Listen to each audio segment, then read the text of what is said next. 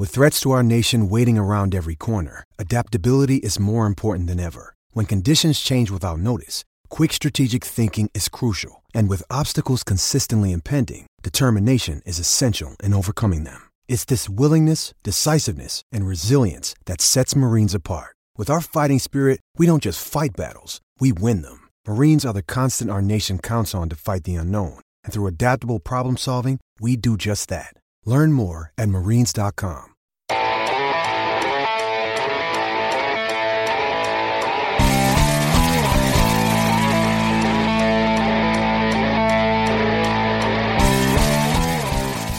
Hello again, everybody. Welcome to the Mainland Podcast. I am Michael Citro from the Mainland, the managing editor. I am joined this week by a couple of our writers, Daniel McGann and Andrew Harrison. And of course, they've been with me many, many times before. This is podcast episode 46. And guys, first of all, how are you tonight? I'm good tonight, but how was I over the weekend? A little upset, but we'll talk about that later, right? Yeah. Andrew, you okay? Yeah, I'm feeling pretty good, and I'm ready to get down to this weekend of so much soccer, it's unbelievable. Yeah, that's right. There's a lot of soccer this weekend for Orlando City fans. Orlando City B on Friday, the Pride on Saturday, Orlando City's MLS team on Sunday, and the OCB back in action on Monday. So 4 games in 4 days for the club as a whole. It's a little bit of a sad day as we record this for those of us who frequently wear purple, because Prince passed away today. And, of course, he is best known for Purple Rain, obviously. Wore purple quite often. And, 2016 has been pretty brutal for artists and actors passing away. So I'm just really excited to get to 2017 at this point. I just hope that everybody goes into stasis and stays healthy for the rest of this year. But guys, we got to do it. We have to talk about Orlando City versus New England Revolution, a game that Orlando City started very, very brightly. Breck Shea over the top with a long ball just 15 seconds into Julio Bautista making his first start for Orlando City, and he gets into the box, his heels stepped on from behind, and draws a penalty. Kaká steps up and slots it coolly home right down the middle, which would have really made him look silly if Bobby Shuttleworth hadn't moved. But it went in the net. It gave the team a 1-0 lead, and then they promptly didn't play very well for the first half. And toward the end of the first half, finally, New England broke through on a corner kick where I honestly didn't feel that the ball went off of anybody but Diego Fagundes. And I looked around the box and everybody was like, that's a corner kick. And everybody was kind of surprised by that. And of course the ball came in, and I have to give hats off to Teal Bunbury. Really nice two-handed shove on Tommy Redding to free himself up with some space. And most of the time that's a foul, but we have pro refs, so not in this game. It was not a foul. Instead, it was a New England tying goal. Wait, that wasn't a foul? It was not called. It was not called a foul. So apparently it wasn't a foul. But we'll get more into that a little bit. Second half, Orlando City and New England. Orlando City got back on the front foot in the second half. Some early second half substitutions, unlike the week before against Philadelphia. Adrian Heath brought on Kyle Larin, and also he brought on Kevin Molino, who surprisingly didn't start. And it was an interesting lineup, guys, and a lineup that I think possibly may turn out to be the current best offensive lineup. Bautista moved back to the central attacking midfield, basically playing just behind Larin. Kaká swung out to the left side, Molino played on the right. And from that point on, the attack was on for Orlando City. I mean, Kaká was bringing guys in. He was bringing Breck Shea into the play for the first time all day. You saw a really good interaction between Molino and Bautista and Larin. I just thought that the offense flowed very well. Shuttleworth made some great saves down the stretch. And then finally, in the 92nd minute, Kevin Molino scores a goal. May have been a handball there, obviously not called, and it's 2-1 Orlando City, 2 minutes into 3 minutes of stoppage time.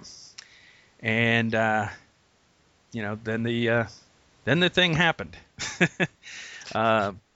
New England comes down the other way. I think it was about 4 or 5 seconds after that third minute of stoppage time, Lee Nguyen curls the ball into the box that hits Servando Carrasco right in the Orlando City Lion badge. And, of course, that's as always, that's a handball. So free kick given, right? That's what the signal was. Free kick outside the box, even though Carrasco was inside the box. I will agree with you that free kick was given. Yeah. And then after a couple of minutes of deliberation, it was a penalty. And lo and behold, in the 6th minute of 3 minutes of stoppage time, Lee Nguyen stepped up and hit the penalty to tie the match at 2-2 and send everybody home pretty damn ticked off. There were things thrown which we don't condone. We do understand it, but we don't condone it. If you have an urge to throw something on the pitch, don't. That's all I have to say about that. All right, so guys, overall thoughts of the match. We'll start with you, Daniel. Anything to say about all the stuff that I just said? We'll get into the officiating in a bit, but just the game as a whole. Well, there's a lot to say about everything that you just said, I'll be honest. But I thought Julio Baptista looked very, very good, a lot better than I thought he was going to be. His first time really getting the start. He looked strong. He looked like he was in shape, which we could all tell from his physicality. And then when you drop back in the midfield, he actually helped push the attack forward. So I think that speaks well for the future, just like you talked to the formation. Kevin Molino looked great coming off the bench. I mean, he played very, very good, and he was active after he came off that bench. But up until that point, what upset me was that time of about probably 45 to 50 minutes after we scored that goal, that New England was just jamming everything down our throat. I mean, we weren't in the match. I don't know what the team was necessarily doing. It didn't look like we were dropping back. It was just seemed like every time we got the ball, we immediately gave it back on a bad pass or a bad decision or a bad touch. And it took those subs coming in to actually get us going back into the game again. Mm-hmm. Yeah, Adrian Heath said after the match that you couldn't tell from inside the press box, but Adrian said that the conditions were bad on the field, and then it kind of reflected in the half that each team had. Well, New England had to play with that too, and they played a much better first half than we did. Yeah. Yes, but what I'm saying is that the direction of the wind mattered, because the one team struggled in the first half and the other team didn't play as well in the second half, is what I guess his point was. Although he didn't use it as an excuse. He said it had to be better. And, certainly you need to adjust to that stuff. And if you can't play long balls, or if you can't play, long passes, then you have to, be aware of that and play the ball shorter. And, we were talking in the press box about how the passes were not crisp and everybody was turning the ball over. And then finally, I think it was when it was just after halftime, I think Kaká made a pass that was straight to a defender. And Simon Van Ness from MLSsoccer.com turned to me and goes, "There's the whole set. We've got Kaká now." Yeah. So literally every player on the field made some bad passes. Andrew, your thoughts overall, and what did you think of the first we've seen of Kevin Alston? My thoughts overall were I felt like it was almost a continuation of the flatness from the Philadelphia game. We just didn't seem to have any shape, and I will definitely agree with Daniel. People just looked lost, and okay, you can blame it on the wind, but we had a very strong defensive midfield, and we should have been able to play the ball up through the middle without needing to worry about the wind or anything else like that. We have the ability and the talent on this field, supposedly, to be able to deal with that, and I just didn't really see it.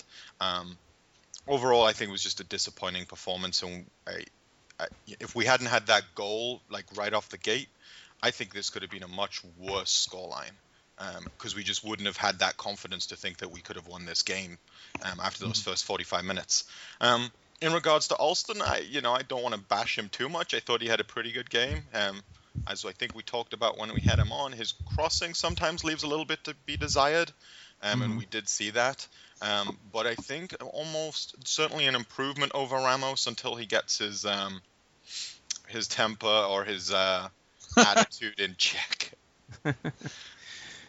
Yeah, it's been a tough opening to the season for Rafael Ramos, and I thought that Alston played pretty well up the right side. I mean, yeah, he was as advertised. He was, his crosses leave a little bit to be desired. He occasionally will throw forward an errant pass. For the most part, he still sometimes gets sucked inside, a little too far inside. But I thought overall he was better than what we've been seeing from Ramos in recent weeks, and he darn near scorched his old team with a screamer from the right side where he cut in and had a shot just over the bar. It was that would have made him a hero. That was certainly a hero ball attempt right there from Alston. But with Alston, I just want to say that with the difference in Alston and Ramos, we're losing that overlapping edge in speed that Ramos brought. And now you're going to see, which it might not be a bad thing, but more of the attack moving down the left-hand side, right? Down Breck Shea's side, getting him more involved. And I think that actually might end up being a good thing for Orlando City, moving him further up the pitch.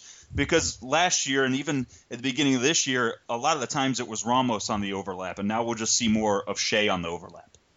Well, we definitely didn't see that in the first half. It wasn't until Kaká came on that he started really to get forward. And I will say this, maybe you haven't seen it yet, Daniel, but Alston's damn fast. He's like really fast. So I don't think you lose anything in terms of speed from Ramos to Alston. You may actually gain speed there. But it's his first game with his new team, and he's going to have to sort of learn everybody's tendencies. I thought that he put in a pretty solid shift overall. All right, let's get into the officiating. Andrew, we'll start with you. Here's my perspective. We're hearing a lot of, it should have been a 1-1 draw because they missed a call at one end and they made a call at the other end that they shouldn't have made. My thought on it is that where Toledo was standing, it's very, very understandable to say that he didn't see a handball on Molino. From where he was, there's no way he could have seen through Coffey and obviously in through Molino's body. Yep. So it would have been very, very difficult to call a handball in that situation. And so I don't think that was bad officiating. It's just that you can't see everything. And I also don't think that the AR saw anything because he would have been looking through even more bodies from his angle. And I know this because I sit fairly close to right above where he's standing when the ball is in the attacking third in that end. So I had trouble seeing it. I didn't see it live. And I have the benefit of altitude in addition to coming at it from about the same angle. Mm-hmm. On the other end, I don't know what planet you have to be on or from to say that's a handball because it clearly Carrasco had his arm behind him intentionally to keep it out of the way, and the ball hit right off the crest of his shirt. Clearly, that wasn't clearly. Yeah. So I mean, what do you make of the officiating down the stretch there? Well, I mean, there's just no word for it other than terrible, is there? I mean, it was just okay. You certainly you're going to miss things in a game. You can't expect one guy to catch everything, but that's why he has assistant referees.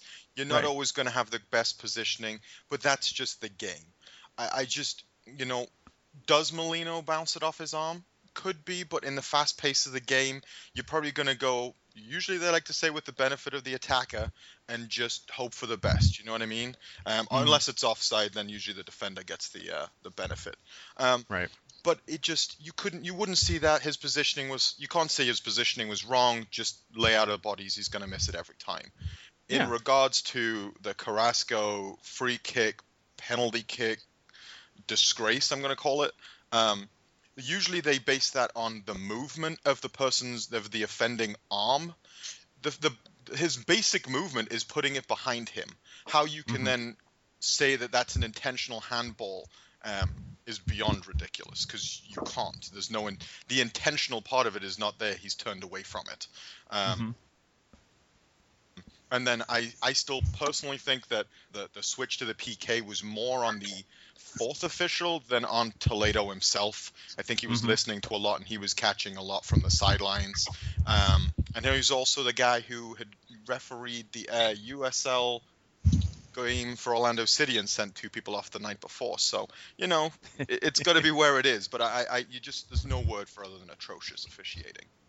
Yeah, and you could tell on the television monitors, and we don't have the benefit of maybe it's not a benefit, but we don't have the benefit of hearing the broadcast. We just see it, and it's a couple of seconds behind live action, which is a little jarring. So you don't really look up too often, except for when you need to see that replay. But you could tell that he had, his hand on his ear, and he was certainly trying to hear somebody telling him, giving him some direction on what should happen following that call. And once you've made that call that it's a handball, you have to get the location right. And so he did the right thing by, consulting with his coworkers there and making sure that the call was the right call for being the wrong call, if that makes sense, as right as possible. It's like, well, I've made a mess of this, and of course he didn't know that at the time. He thought it was a handball. How does he think that's a handball? I mean, he's moving his arm backwards. I can understand, like, if his arm is out to the side and it just deflects off, then yeah, you 99.9% of the time that's going to be called a penalty. The fact of the matter is Carrasco deliberately turns away. He's a seasoned defensive midfielder who's playing on the top of the box all the time. With his positioning, this time he doesn't have the body's in the way. He can clearly see it. I almost want to say that it was a make-up call that the AR, the fourth official, was giving him, saying, you can call that as a PK. I don't know. You can't do too much, but it was just Toledo was staring right at his shoulder. Like, he had very good positioning. Right at it. I'm not going to harp on this too long because there were bad calls on both sides, and we've talked about those. There was our side again, the push in the back. There was the Kevin Molino issue with that could have been a handball, and it does hit Kevin Molino's arm. But it was a hard thing to see. A lot of bodies in there. There was Baptista at the beginning of the match as well, which I would have never called. That's a penalty for me 100%, but I can see where a conversation's at. This game just overall, whenever you show a class of refs of what not to do, this is the game that you would show them. This is the game that you would point out and say, listen, as a referee, your job is to allow the players to play the game. Your job is to keep it in control, to keep it safe, and to make sure that if there's any dangerous play, that you call that dangerous play. This is not what this referee did. This referee made a stamp on the game. This should be called Toledo versus Orlando and New England is what it should be. And that's upsetting. And did he mouth that he made a mistake a few times afterwards? Yes, he did. We can see that as well. But these type of games happen. These type of matches happen. It's just bad also that this happened after another unfortunate event at Philadelphia at the Union, where another goal was given when it should not have been allowed. Has Orlando been hit pretty hard? Yes, and hopefully, the footballing gods make that up for us later in the season. Well, they have a lot to make up for when you're talking about a waved off goal against RSL, a non-penalty call against Chicago, a goal that shouldn't have counted against Philadelphia, and then of course the atrocity against New England on Sunday. I will say this. Adrian Heath said he thought it was a make-up call, but how does Toledo know he has anything to make up if he didn't see a handball? I just don't believe that. I don't know. This is not a question that I'm asking you because we got to move on. I'm sorry, but we have a very important guest and we have to move on. But I will say this. I don't believe in make-up calls in soccer because I don't believe that human beings say, I made a mistake, so I obviously have to make another horrible decision just so I can even it out. I think you have to live with the mistakes you make if you're in that position. And I've only done some umpiring at Little League games, so I don't have like this world of experience. But I know that if I thought that I missed a call or made a mistake, I didn't intentionally screw the other team just to make up for it. I mean, you just move on and try to do the best you can moving forward. And I don't think that Toledo knew he made a mistake. I know that New England players said that he made a mistake, but what are you going to do? Believe one team? Three guys on one team run at you. You go, oh, well, they said it was a handball. I better call it a handball. If his AR saw it, he should have put up his damn flag. So, I guess we'll move on. And just give me your man of the match before I lose my mind. Andrew, we'll start with you. Who's your man of the match? This is a tough one because I think for a lot of reasons that we kind of just covered, but I'm actually going to go with Darwin Soren. I think he was partnered with Nocerino, who was not playing the game. He was doing his own thing for 90 minutes. The fact of the matter is he didn't really give up anything. He barely conceded any fouls. He really kind of stopped a lot of the New England attack in that first 40 minutes after the goal. I'm going to give him my vote to him.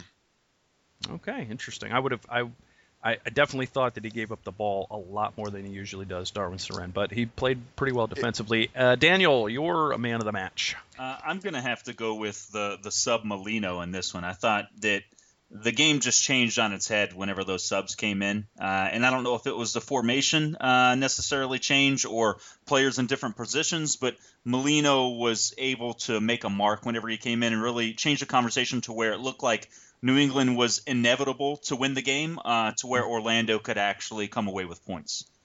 Yeah, Molino and Laren checking in definitely changed the whole pulse of the game for me. Moving Batista to center. I think Kaká plays best on the left, no matter how often Heath wants to play him in the middle. I think his best position is left attacking midfield. We saw that. He brought Breck Shea into the play. He was able to get forward and make moves and get to the end line and cut dangerous balls back into the box. He tried to toe poke Shuttleworth from a tough angle where I thought maybe he had a chance to slot the ball across for an easier goal, but I'll never complain when Kaká takes shots. So I guess what I'm saying is, despite all of that, I'm still going to go with a different pick for man of the match. I'm going to go with a guy who I thought played a brilliant first half, and that's Breck Shea. And I think he had some tough minutes in the first 10 or 15 minutes of the second half, but then he started to get better again once the changes were made. But I thought Shea played great defense. He blocked a number of crosses, and he also sent that long ball forward in just a beautiful long ball to Batista that started the scoring. Ended up with the penalty, and I thought that Shea. And I even said in my takeaways that I think Shea is really starting to learn the defensive end of soccer. He's playing left back a lot better than he was, and he didn't have one of those, horror tackles. Those minutes. He didn't have one of those moments where he lost his mind and made a horrendous tackle. So I'll give it to Shea. So this week we all have different ones, whereas we normally, or the last few weeks, we've always had the same guy. So anyway, 2-2 draw. We move on and we'll play the Red Bulls this weekend. Before we get to the Pride, actually before we even get to anything else, we're going to talk about how little fun MLS is. MLS came out today and suspended Antonio Nocerino for a game for entering the pitch. Why did he enter the pitch, you ask? Well, he came about 3 or 4 yards onto the pitch to give Kevin Molino a big hug after the goal in the 92nd minute. And you're not allowed to do that. And so he's suspended and fined an undisclosed amount. Andrew, we'll start with you. First we had Ben Olsen getting suspended for going on the pitch 2 yards to retrieve an errant second ball. And now we've got Nocerino suspended for being happy, essentially. And should I add that Aurelian Collin was very, very close to that sideline as well on that goal. So what are your thoughts on the suspension? And is MLS taking this a little too serious with the letter of the law versus spirit of the law here? I would say they are, but I think the one thing that completely sucked the fun out of sport, or at least soccer in general, was when they started booking people for taking their shirts off during goal celebrations. Mm-hmm. This is just a natural extension of that. You know the rules. He knows the rules. It's not just an MLS rule. It's a league worldwide rule. I'm actually, for the one time, not going to blame MLS for this. This is just players realizing that they should know better, and you know what? People should celebrate more off the pitch rather than running towards the bench. Otherwise, next time we'll have half our team get suspended. And the thing is, it wasn't even a game winner. So it's kind of... Well, it should have been. It's kind of a wasted suspension. But you know what? We might actually win. Since he started the last two and we haven't been close, we might actually win this time. All right, so Andrew says that he sides with MLS in the suspension. Daniel, should this just be a yellow card? I mean, come on. I think the rule should change to a yellow card. The suspension is a little wary for me because you want to suspend for dangerous play, not for a happy antic of, hey, he scored a goal, let me go give him a hug. Just give out a yellow card. But then again, that rule might have already changed and we wouldn't know because it's MLS.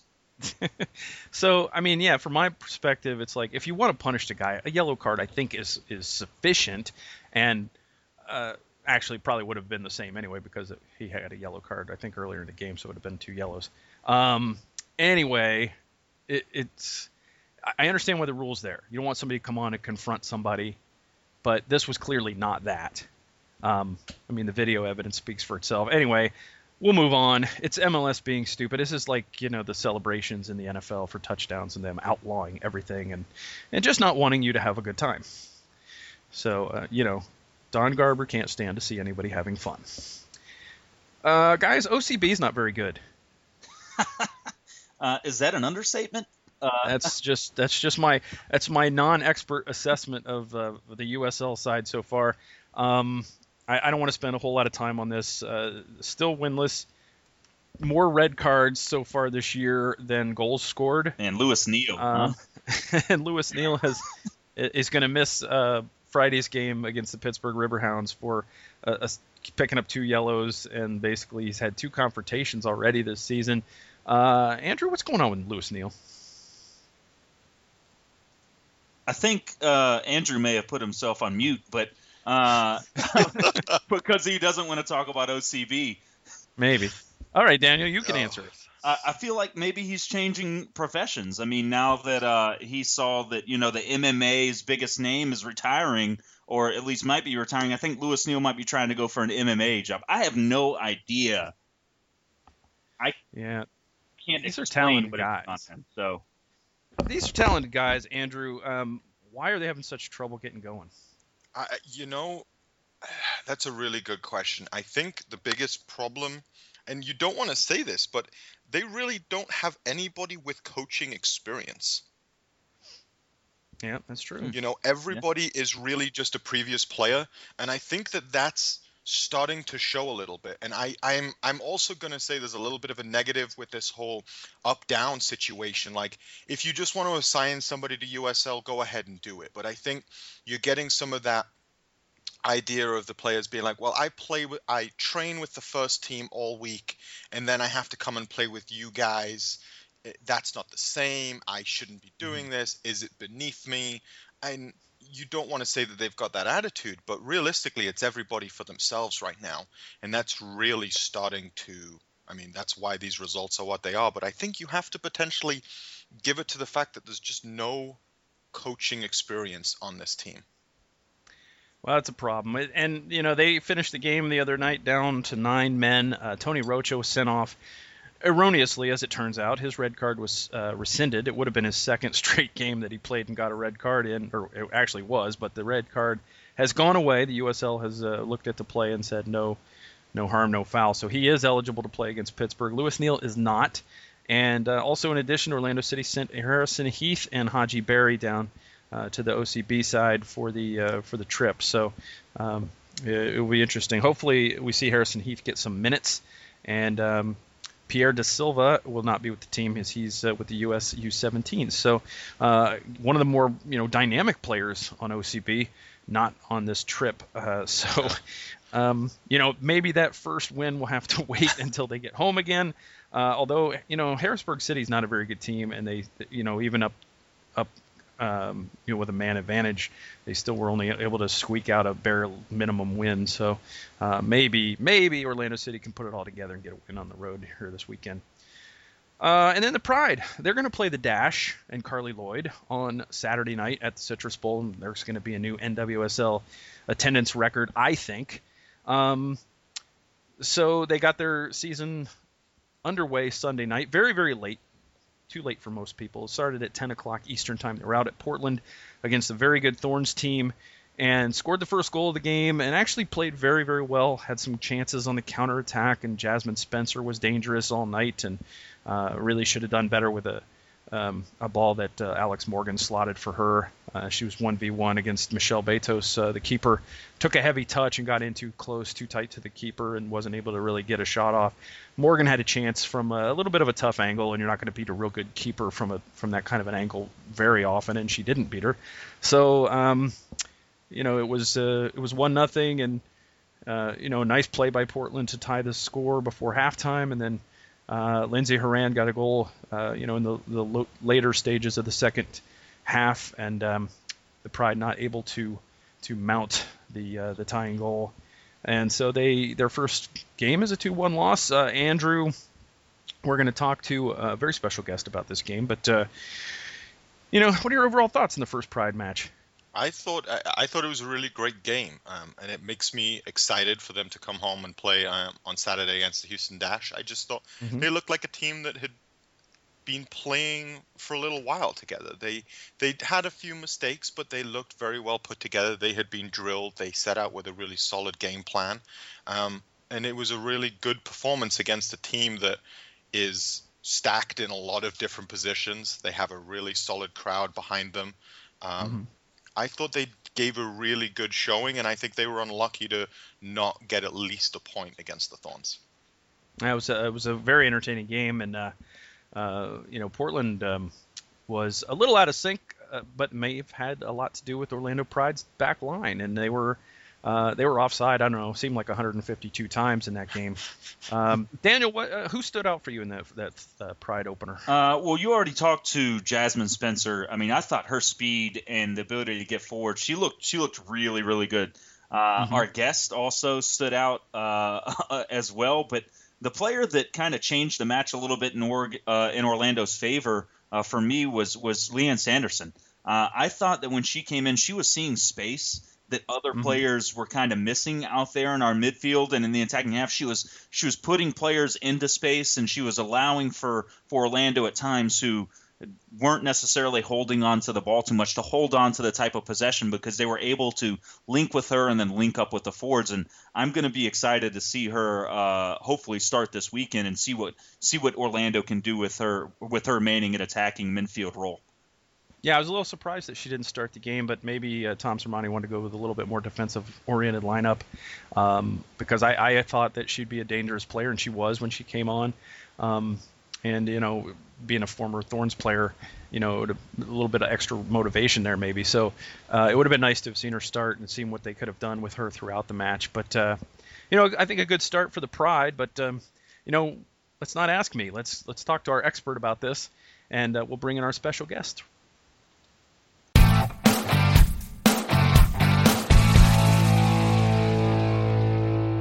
All right, joining us this week on the Mainland Podcast, very special guest from the Orlando Pride. I'd like to welcome left back Steph Catley. Steph, how you doing tonight?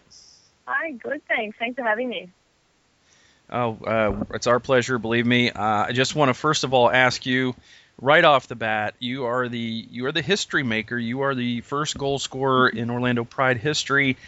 That's got to feel pretty darn good. Yeah, it's definitely something I never expected to be me, I guess. As a defender, you don't sort of think about those things. So someone asked me in a post-match interview, and it sort of sunk in there that it would kind of always be that way, and it's sort of embedded in history now. So it's kind of cool.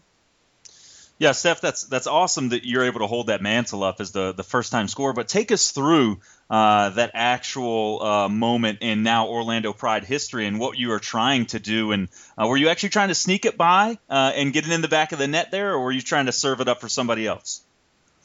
Well, actually, I've been working on free kicks a lot lately.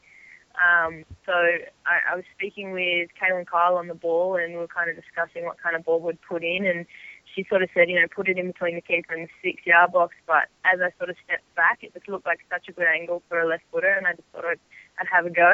And she put it on frame. So many different things can happen in the box. So I thought I'd just have a shot and see what happened, and it worked out pretty well. Well, and also you did that in front of your previous team's crowd. What was it like, being that person, but also just playing in, at your previous home for an NWSL?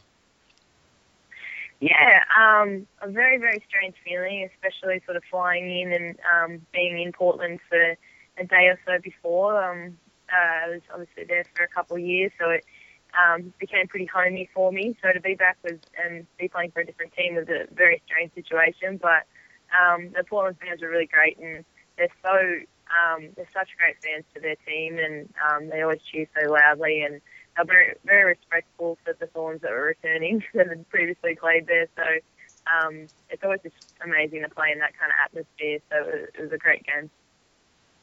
Steph, this was obviously you guys have only been together just a matter of weeks, and still, it looked like it was a pretty cohesive team, especially playing against a formidable opponent on the road.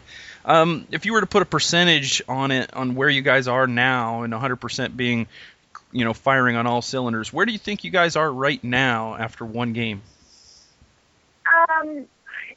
It's hard to say. I think we honestly did better than we expected in the game, and a lot of things sort of came together on game day that might not have been coming together as well during the week and during preparations and training. So it was really nice that what we talked about really came into action, that we were going to go out there and give 100% and do everything we said we'd do. So, right now I think we probably have so far to go still, and it's pretty exciting that we could get pretty close to beating one of the best teams in the competition in our first outing.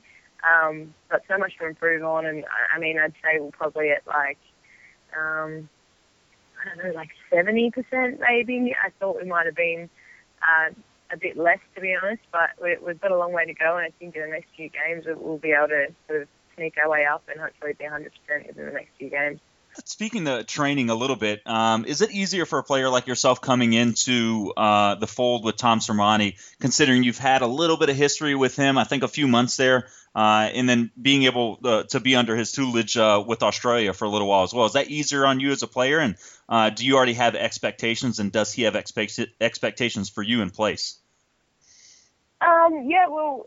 He was the coach that gave me my debut for the national team, so that's pretty special. But obviously I was 17 when that happened, so I was still a pretty young player. He coached me for about a year, and he's one of my favourite coaches in the world. I think I learned so much from him in that short time that I played underneath him in the national team. So it was a massive reason why I wanted to come to Orlando, and I just wanted to pick his brains and help myself become a better footballer and play in a team that he was coaching again. Well, and on that note, also you're partnered with your fellow Australian Laura Alloway. How has that really helped you just bed in as a solid defensive player for a new team that really is pretty well positioned in the defensive lineup? Yeah, having another Aussie is just amazing. It's interesting when you play with each other in the national team. You sort of become like a family because you go through so many hard times and so many long trips. And I've known Loz forever, and she's one of my best friends, and it's just amazing having her here, but on the field as well. We know each other so well, and I know when she's going to put a ball over or when she's going to do certain things. So it's nice to sort of have that cohesion already coming into the back line. And interestingly enough, she came within a few inches of being the Pride's first goal scorer on the long free kick just before yours. I want to ask you a little bit about open practice last night and how the turnout was and what you guys thought of training in front of those fans and meeting with them afterwards.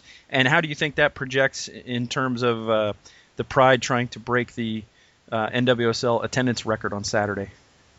Yeah, I think it says a lot. I think it's really exciting that was an open practice and we had that many people there. So I think it says a lot for what's going to sort of what the numbers are going to be like on Saturday. So the fans are incredible. They were cheering the whole time. I feel like it was a bit of a practice for them as much as it was for us in terms of their chants and what they're going to be doing. So no, it was amazing. It didn't feel like a normal training. It was just had that buzz about it, and everyone was really excited to see everyone there, and getting to meet them after the training was even better because you can sort of talk to them about how excited they are that we're here, and we can kind of thank them for all their support too. Yeah, I mean, the excitement around the women's game has really grown a lot over the past couple of years. I mean, I think this year was the first year for FIFA for women to actually grace the cover and be in the game. And it was pretty cool that you won the cover vote in Australia for FIFA 16 over some of your other Aussies out there. And then also Alex Morgan got that here in North America. Have you guys actually talked to each other about that, being two of the only players on the Pride and NWSL to actually grace the cover of FIFA? And was that a proud moment for you? Yeah, it actually it happened last year when I was at the Storm. So I think it was me, Christine Sinclair, and Alex, and all three of us were on the cover and we're in the same team. So that was a pretty cool experience, and we did talk about it a fair bit at the time, and how amazing it was to have girls in the game and on the cover. It was such a massive step forward for women's football. But yeah, it was an interesting time for me. It was pretty unexpected because I was going up against Kai Simon and Katrina Gorry, who are two of our best sort of attacking players, very well-known players. So such an exciting moment and something that I can sort of hold on to forever, which is amazing. Well, and obviously we're heading into the opening, the home opener against the Houston Dash. Who you've been training with the other team members for a while. Who would you say that we should start to watch out for that might be flying a little bit under the radar on the Pride roster? Flying under the radar. Well, we've got a lot of players that do amazing things for us that don't get sort of a lot of attention, I guess. Maddie Evans started on the weekend, who plays in the middle, and I just rate her so highly. She's such a workhorse. She'll be running all game and never slow down, and she's really calm and composed on the ball, and does a lot of work for us in the midfield there. Also, I suppose Kristen Edmonds out wide. She's so fast, and she was really sort of taking it to Coburn Heath on the weekend, and I think she's a real 5 point for us, and she'll probably have a great game on the weekend as well, one to watch out for. Steph, Houston Dash comes into the Citrus Bowl this weekend, and I'm just curious as to whether, like what the plan is for stopping Carly Lloyd, and is it still too early to sort of game plan a lot for opponents? Are you still trying to work mostly on your own stuff, or has there been a lot of attention paid to the Dash roster? To be honest, we're still working a lot on our stuff, especially this week with the travel. It's been tough, and we've had to have a few light sessions, but so far we've been focusing on ourselves. But I know that we'll be doing some video stuff tomorrow, and we'll be looking at the game we played against the Thorns, and definitely looking into Houston as well. We know there's some incredible players, and obviously one you mentioned in Carly Lloyd is one we definitely have to look at, and we won't be taking lightly. So we'll definitely look at both us and them. And considering the team really in practice, like you said earlier, hasn't had that opportunity to mesh, but they kind of did in the first game against Portland. Do you see them growing more throughout the season? And how's the communication in that back line been in practice and in that first game? How was the communication for those back four?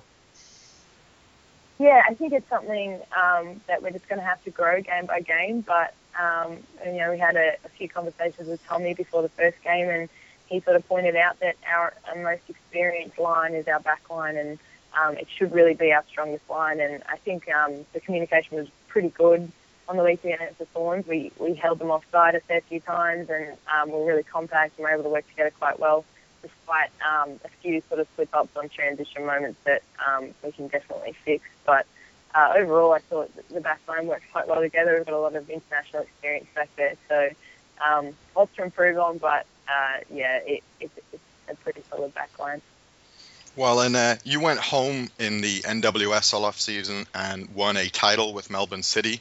Do you see yourself going away after the end of this season, or are you ready for a break? I'll be heading back to Australia after this season. I love playing in Melbourne and for Melbourne City. It's my hometown, so I'll definitely be heading back there. I do need to schedule in a break at some stage. I've been sort of back-to-back for the last 3 or 4 years, so I will head back there, but I've sort of got a bit of planning to do around trying to squeeze in a couple of weeks break somewhere, so I'll figure it out, but excited to play in Australia after this as well. Well, Steph, before we let you go, I have 2 questions that are a little bit maybe off the beaten path a little. The first of those, before I let you go, is do you have a favorite Australian rules football team? Because that's something that I started watching on ESPN years ago, and I'm just curious as to who you root for. That's really cool. Yeah, I go for St Kilda, the St Kilda Saints. I'm a diehard supporter, and it's pretty hard. I leave literally when I come to America. I leave kind of the week of the start of the season, and then I come back like after the grand final. So I missed the whole season. But still a member, and I watch the games when I can on the live stream and follow along. So, yeah, it's pretty awesome. All right, and the final question is do you have a special celebration dance planned for your first goal in the Citrus Bowl? No, we don't. I'm not much of a celebrator, and I think I've planned one once, and I ended up scoring. It was in a semi-final in Australia, and I tried to keep the badge on my shirt, and I ended up pulling my shirt out too fast that I couldn't find the badge, and ended up kicking the middle of the shirt. So I try not to plan my celebrations anymore. So, yeah, nothing planned, but hopefully we can score a few. All right, Steph Catley, left back for the Orlando Pride, first goal scorer in team history. Thanks so much for joining us on the Mainland Podcast, and best of luck to you this season. Awesome. Thank you so much.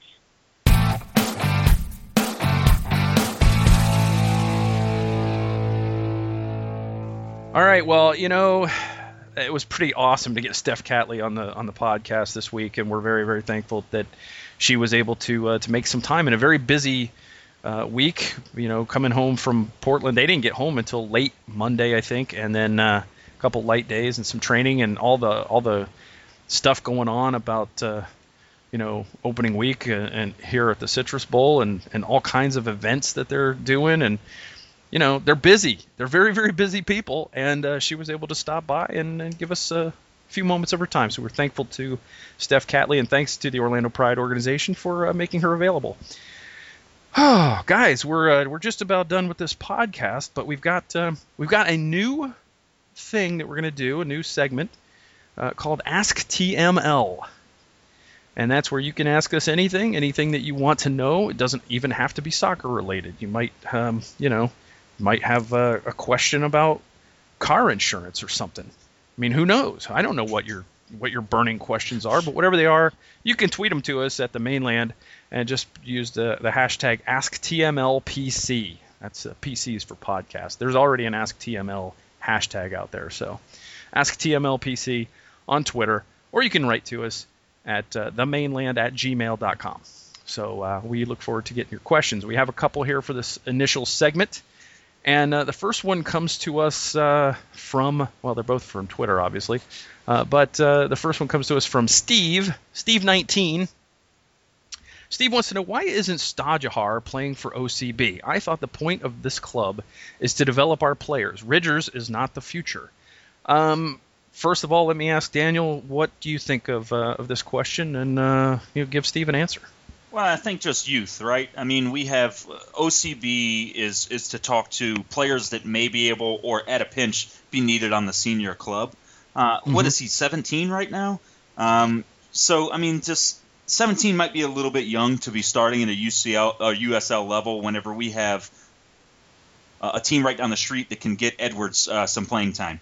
I wouldn't be surprised if by next year he would be starting for OCB. And it may come sooner than that if OCB keeps hanging up zeros and losing every match up until then. But right now you have to look at it as a way to get players who may be needed on the senior team valuable minutes.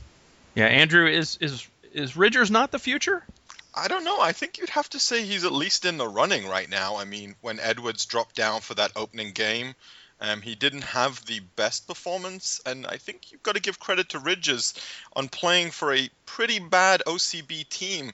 He's at least kept the scoreline down. So he may be the future. I'm not saying he's definitely going to be the future, but you've got to give Stajahar has to have somebody who he can be competitive with all the time.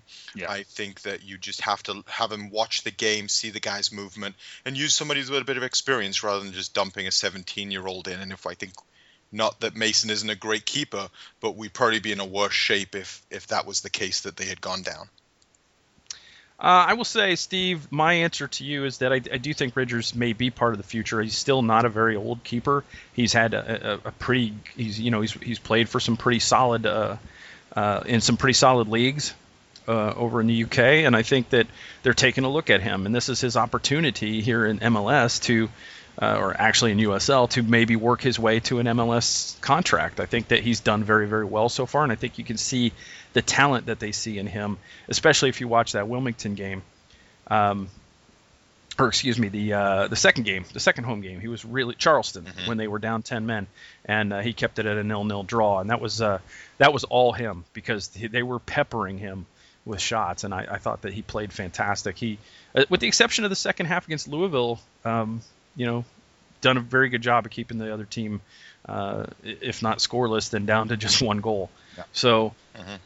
I think Ridgers could be a part of the future, but I also think that a guy like him that's been around a little while is the perfect person to show Stodjahar how to play the game, and I think that is part of the development, is also to have guys that you can learn from. So I think that he's not playing for OCB because he hasn't had to play. I think that Ridgers is showing him the ropes. You're going to see some spot starts from Edwards, and that's what OCB is all about. And Stodjahar's he's just starting his journey. He's not ready to step in yet, because if he was, they'd be playing him. Yep. So that's my answer. All right, so we have one more question this week in Ask TML, and this comes to us actually from a former member of the mainland staff. John Ray, who was with us. He's been with us since, or had been with us since we were a little lowly free WordPress site. And John Ray wants to know, was Breck Shea originally signed to be a left back, or was Adrian Heath pushed into it by Jurgen Klinsmann and it stuck? Ooh. It was such a weird time in Shea's career. Andrew, let's start with you. What do you think? Well, oh my God, that's a question, because first of all, Shea was really good friends with Paul McDonough, and he credited him a lot with his Dallas career, with him making the move to Stoke. And we know that, McDonough liked to bring in people that he was there. I'm not going to say that. I'm going to say that he was probably aware that maybe Bowden didn't have the ability to play left back in Major League Soccer, so he went with a safe bet, but hoped that Breck would have been able to fill out the left mid. Ultimately, it didn't turn out that way. Breck did a lot at the left, and then we were left with Rivas at left mid, which was really kind of a weak position for us last year and should have generated a few more goals. I'm going to say he was not forced into it by Klinsmann. That's just too much of a conspiracy theory for me. Yeah. What about you, Daniel? I think that he was signed with the left back idea and also left mid idea as well. I mean, our backs get up in the attacking third a lot. I mean, they're swinging those balls in. They make a lot of runs, and I think that he saw the ability that Shea would be able to bring in the attacking side from the left back position. And it may not have hurt maybe a phone call from Clemson. It may not have hurt. Yeah, I don't think that Adrian was pushed into it by Klinsmann either, John, to answer your question. I think that, it doesn't matter where people play their players, because Jurgen's going to play them wherever the hell he wants to. I think that we've all seen that by now. You're a good left back? Well, you're going to be a striker. Oh, well, you're a good goalkeeper? Well, you're going to be a defensive mid now. Yeah. I mean, I've been beating the Fabian Johnson bandwagon or drum for a while now. It's like, why are you not playing him in his strong position? He's good enough to do it, at Mönchengladbach. Why can't he do it for the national team? No, he's a right back. That's what he is. He's a right back. It just drives me crazy. But I don't think if you've met Adrian Heath, I don't think he's the kind of guy you push into things. Yep. That's the impression that I get from him, is that he is more liable to push back than he is to say, okay, let me do it your way. I think that they saw a good player that was versatile, and they said, we're an expansion team. We would really like to have a good player that's versatile, and let's sign him. And, having that previous relationship with Shea, having trained with the team and having that Stoke connection and all of that, I think that the planets just all aligned to get Breck Shea. And I think he played left wing a lot last year out of necessity, and I don't think that was the plan. And, he can play both positions, and he's starting to play left back a lot better. So, I think we all agree he wasn't shoved into it by Klinsmann. So, John Ray, former mainland writer, thank you for your question, and thanks also to Steve. Thanks. You can, again, get those questions in. Ask us about anything. Where should you go for your honeymoon? Where should you take your wife out for your anniversary dinner? We know everything. All you have to do is ask. So ask the mainland. Ask TMLPC is your hashtag for that, or email us at themainland@gmail.com and just put in Ask TMLPC in the subject line. All right, guys. Only thing left is, of course, our horrible predictions and our key matchups against, for Orlando City against the New York Red Bulls this weekend. And, I think every time that Kyle Larin has gone to New York, he's scored goals. And so it would be nice to see him in the starting lineup. I think the fact that Harrison Heath was sent to OCB speaks to me about the likelihood of Christian Higuita returning. So let me start with Andrew, your key matchup against New York Red Bulls and your score prediction. It's going to be pretty tough, this one, because I think, we could go and look at New York Red Bulls last season compared to this season, and they're just a completely different team. So I'm still going to go with people that really kind of played super well against us again last year. And you've got to take Dax McCarty and Kleshchen out of the game.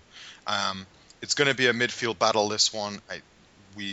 Nobody's really scoring goals right now. We're both in a pointless streak almost.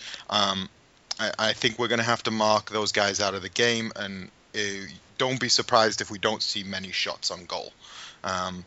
Score, since that's the case, I'm going to go with a 1-0 win for Orlando. I think they go up there and nick it, whilst the Red Bulls just can't get their story together. All right, Daniel, what do you think? Yeah, I mean, the Red Bulls, 4 losses in a row right now is their current form. Even at home, Kyle Larin's played so good away in New York. I would not. He's going to put something in the back of the net if he's starting. And I wouldn't be surprised if Orlando won 2-1 or 3-1. I'm going to say 2-1 and be conservative because the Red Bulls are playing so bad right now. Felipe looks like the only person on that field, and Dax McCarty, of course, who's never really bad, that actually knows what they're doing. Everyone else just seems disconnected for the Red Bulls right now, and there's no energy in that club. I hope that they don't find it this weekend. And I see Orlando going up there with a Kyle Larin goal and also a Kevin Molino goal, who's been playing very, very well as of late, and winning 2-1. Wow, Molino Mania is taking hold. Yeah. The guy couldn't buy a goal. Now he's like, now we're predicting. Andrew, who scored your goal in the 1-0 win? I'm going for Larin. Okay. I think he gets enough separation between Zubar and you know what? I don't even remember who's their other center back partner right now. They've been that Neither bad. do they. Nobody's been watching their games. They don't remember either. Maybe they're not. Maybe they aren't playing 2 center backs. Maybe that's been the problem. Oh, that's a good call. Well, my thing is that I'm scared to death of teams on a losing streak. I'm scared to death about teams that have won a supporters shield last season and haven't got it together this year, suddenly putting it together against Orlando City. Because last year, Orlando City was not very good against the bottom of the table teams a lot of the time.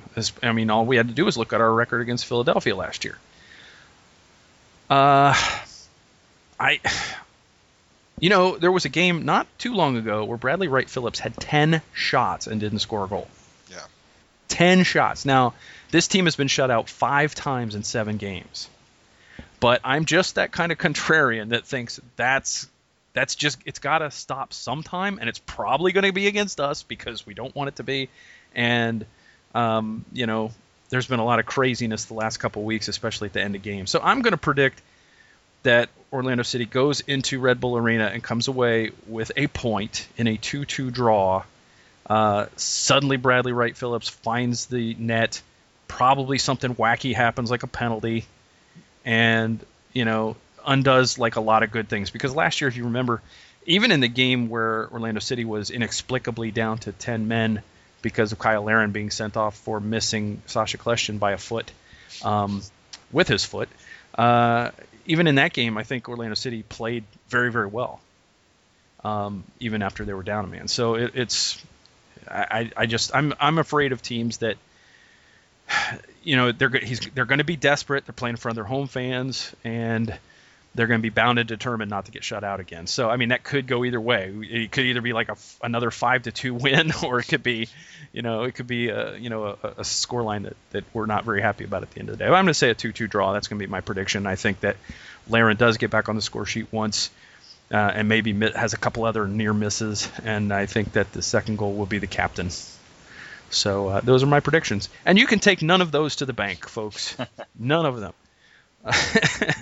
So anyway, and I before we get out of here, though, I do want to call attention to a moment on Twitter from the from the other day, where I tweeted from the mainland account that today I learned Servando Carrasco's hand is growing out of his chest near his shoulder, and our sister blog from that covers Sporting Kansas City quote tweeted, "We were happy it didn't show up during the physical when we traded him."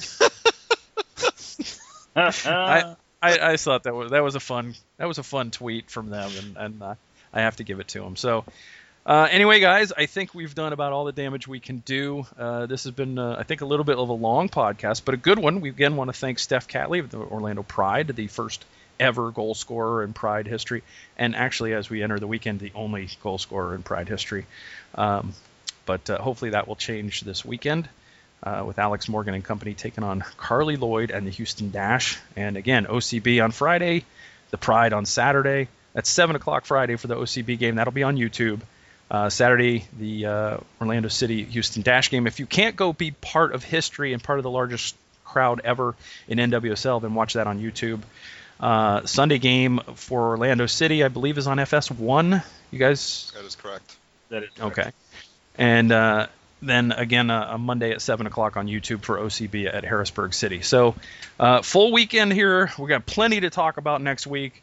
I'm spent. I'm sure you guys are as well.